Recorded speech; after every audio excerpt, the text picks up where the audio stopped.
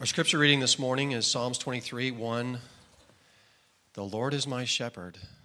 I have all that I need. It's the word of God for the people of God. Good morning, church. Before we get started, I'd like to, sorry, I didn't give you a chance to say good morning. Good morning, church. I'm Pastor Matt. It's wonderful to be here with you. I wanted to let you know that Pastor Laura is actually at a work conference, and she wanted me to let you know that. She's not on another vacation. She didn't extend her vacation. She had to, actually, where's she traveling to? It's somewhere in LA this week at a work conference, and they're doing some really innovative and creative imagining for what future ministries can look like within our context. So the thing about Jim saying that the Psalm 23 is not his favorite psalm, by the end of this sermon series, I believe that it will be your favorite psalm. We're going to go through this psalm for the next 6 to 8 weeks, so I just want y'all to get comfortable with the meditations and the thoughts that you will hear from that psalm. And I would say this, that it is, for me, one of those scriptures in the Bible where it's hard to come up with a sermon or any set proclamation or assertion from it more than you just sit with it and let the words kind of wash over you. And so I would encourage us and invite you to do that this morning as we go into the sermon time. Would you pray with me? Oh, holy God. Lord, we pray that you are with Pastor Laura, that you are guiding her thoughts, guiding her way, bring her back safely to us. Lord, and I pray that the meditations of our heart will be acceptable to you in this time and in this place. And we pray all these things in the name of Jesus. Amen. So, before high school, and I don't know if I want to admit this or not, but I will, I didn't have very many girlfriends. Oh, don't get me wrong, I had lots of friends that were girls, but those relationships of exclusivity really didn't begin for me till later in high school. And I know many of you are probably thinking, well, that's the way it should be, Matt, right? But inevitably and maybe expectedly, many of those first relationships crashed and burned. And they crashed and burned really quickly. And each time I would go to my parents and I would talk to them about it. And there's something that you have to know about my parents. They may be pretty harsh critics at first, but altogether and ultimately, they are glass half full type of people. So when one of those relationships would end, inevitably I would hear these words from them, mijo, she just wasn't right for you. Trust us, we know you. Now, I always found comfort in the fact that the two people who knew me best would so lovingly assure me that they knew me. But if they knew that these people were not right for me from the beginning, why wouldn't they say so at the beginning? And I suspect that they knew me so well that they knew there was no guarantee that I would listen. And they're probably sitting there, yeah, that's exactly right. Regardless, this was always a frustrating experience for me to realize that there were people in my life that knew me better than I knew myself. How many of you have had that experience? Maybe with a friend, a parent, a loved one.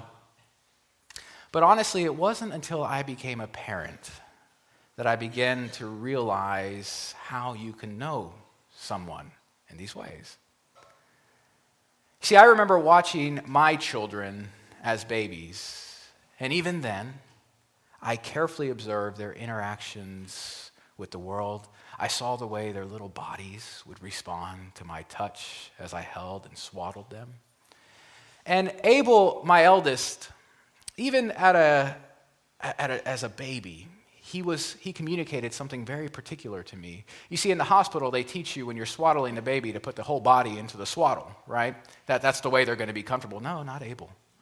Abel would cry. He needed his arms just out freely. And if you look at baby pictures of him, that's how he looks, just like this, all the time. It is kind of funny. And he's 7 now. Don't make Abel feel trapped, okay? He wants his limbs swinging loosely and freely. And as toddlers, I remember observing the way they smiled and the way they laughed when certain family members would make baby noises at them and the way they would run up to those family members. And at the same time, I also remembered the way they frowned and cried in terror when certain family members would come chasing them. And when they were small children, I remember watching their expressions when they first started watching cartoons. The things that would make them laugh, the things that would make them cry, the things that would make them scared. And I began to realize that they were becoming aware of the external world and the effects that it had on them. And of course, my aim as a father would be to always show them beautiful things, good things, true things. And Amelia, my youngest, with all the joy that God put in her heart, she just kind of took in those moments of happiness all the time. And if you get her rolling with laughter, you better have a means to continue it. Because if she has to settle for a dull moment, okay, she's not going to let you forget it. And even now, the questions that they ask and the thoughts that they have that they tell me about tell me so much about who they are.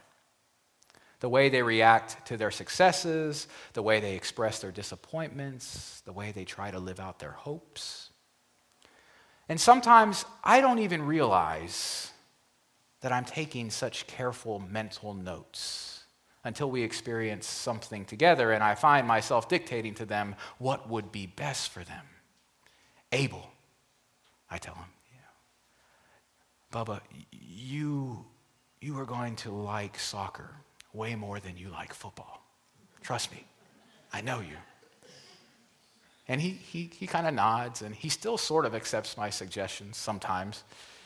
But of course, I now realize all the moments, all the experiences that simple statement of affirmation rests. And for me, all these observations and all these notes culminated in a particular moment. I remember eavesdropping. That's right, I eavesdropped on a conversation between my children and their cousins. And I couldn't tell you the exact content, but I remember hearing these words, "My daddy says," which came from one of mine. And I probably should have been more concerned with what they were ascribing to or associating with me, but I remember hearing the word "my." And all the memories, all the hugs, all the kisses, all the questions, all the laughs, all the tears, it just seemed to swirl around me in one fantastic blur. And out of that montage came that profound, gentle, personal, possessive pronoun, "my." And I remember thinking in that moment, yes, they are mine, and I am theirs. Now I imagine the psalmist David having that intense revelation about our relationship with God. David is the writer of Psalm 23. He writes, "The Lord is my shepherd. The Lord is my shepherd." Now, it's important to realize that the dominant understanding of God, how extraordinary and how profound the use of "my" was relative to the understanding of God by Jewish people of that day and even today. In seminary, we were studying the Sermon on the Mount in the Gospel of Matthew, and a local rabbi was teaching that lesson for that day, and he reminded us that Moses goes up the mountain, and Moses comes down the mountain, and Moses does all this alone. And I remember listening, and I couldn't keep my hand down, and I raised, and he called on me, and he was like, "What's the problem?" And I was like, "It just seems so impersonal, Rabbi." And I meant that it seemed so impersonal that God would have Moses coming and going while the rest of us had to stay afoot, waiting for instruction or word from God. And he laughed and he said, "I'll never understand why you desire so badly to have that space between God and us removed." And what he meant was that there is something mysterious, something respectful, something orderly about knowing where God is and where we are. And this is in line with the Jewish understanding of the Sabbath, everyone in their place, everyone fulfilling their role. This is essential to the functioning of a community. It makes sense, and there's beauty in that conception. And sometimes when I experience almost the irreverence of the "Jesus is my homeboy" culture, I sometimes think the rabbi has a point. But in any case, a common understanding of God was that God was at least to some degree other. Okay? God was around, but not present. God was up on a mountain, and we were down in the valley. God was alive, but maybe not personal. Moses speaks to God. The priests speak to God, but we don't.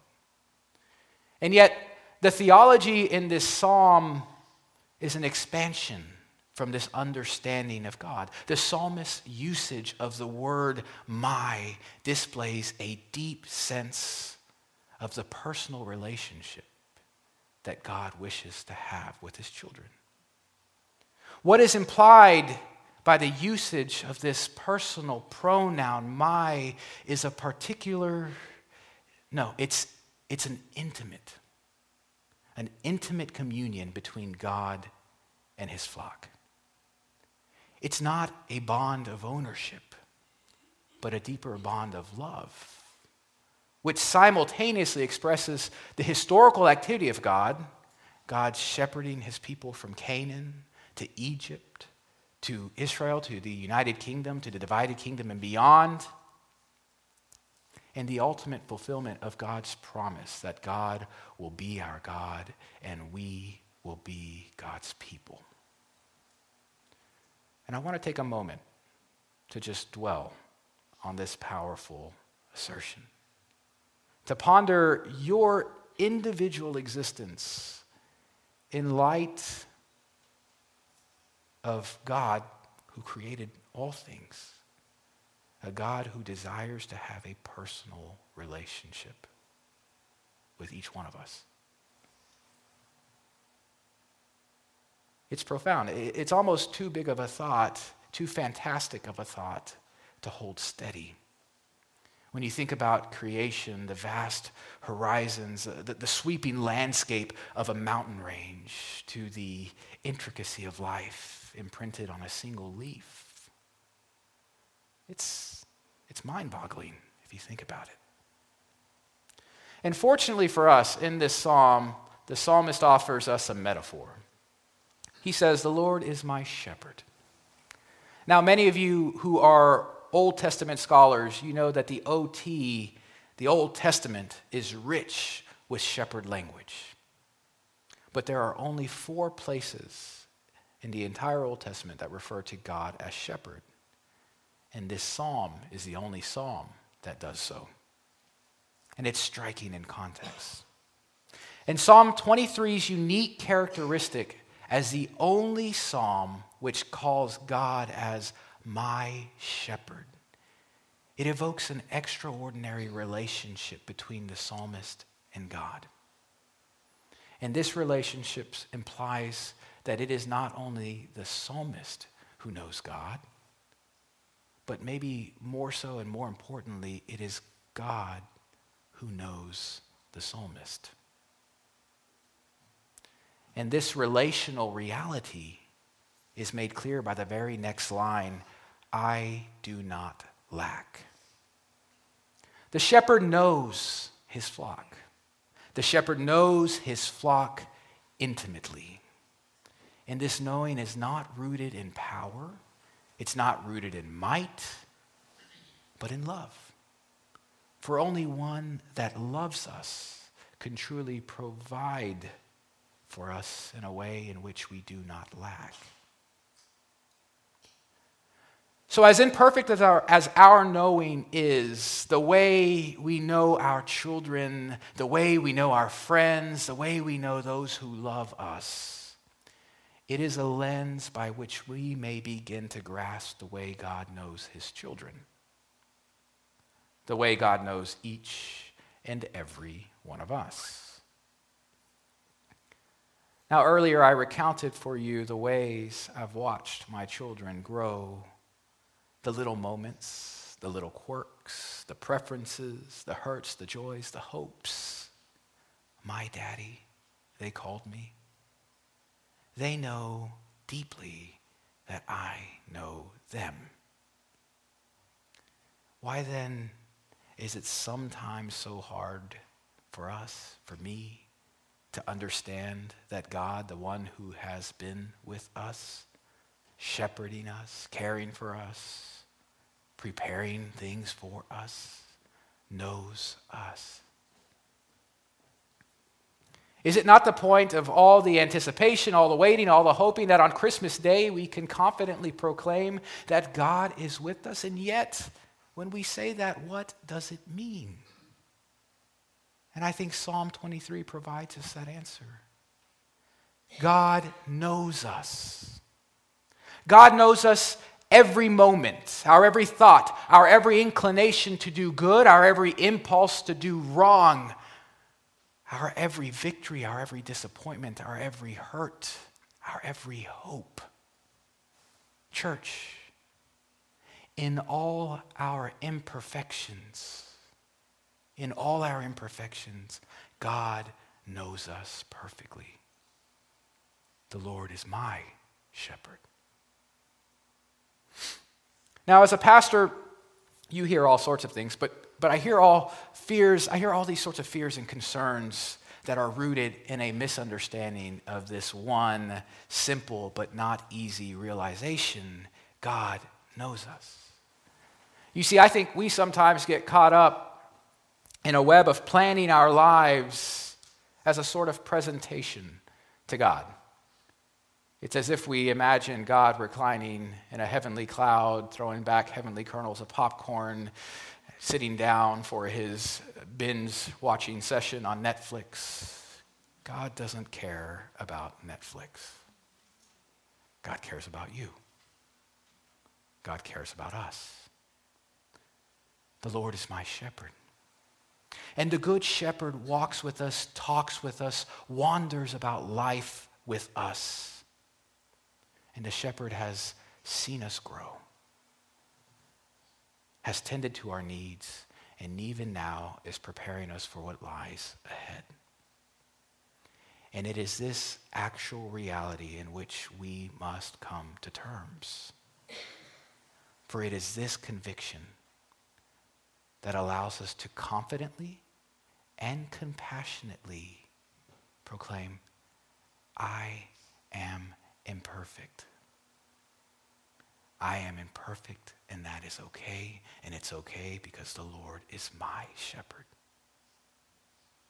And if you are sitting here listening to this message, that means that God knows you, that God knows you intimately, and God is not done with you yet. So for me, personally, there is a relief in these proclamations of which I know I am sometimes guilty, disregarding. I do get caught up in the presentation of my life rather than the living of my life fully. And I think to know that God is your shepherd means that you can live life and you can live it to the fullest. With the full assurance that even though your presentation is imperfect, God's love for you is perfect. God will not abandon you. And there is so much humility, compassion, and mercy inherent in this realization. For me, it makes me a much more malleable person. One that aims to walk with people rather than walk ahead of somebody. So let this be your rallying cry into the new year. Let this be the principle that forms your practice in the world. God knows you. God knows you intimately. God loves you. Now go and tell others of your shepherd. Go and tell others of his perfect love for you amidst all your imperfections. Thanks be to God. Amen. Let's pray.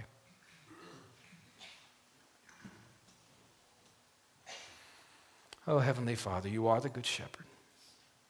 And we give you thanks for the ways that you've provided for us, guided us, the way you've led us along. Lord, I pray you make your presence real to us, that you draw us close to your heart, so that when we leave this place, we can tell others of your love, of your perfect love. When we pray all these things, in the name of the Father, Son, and Holy Spirit, amen.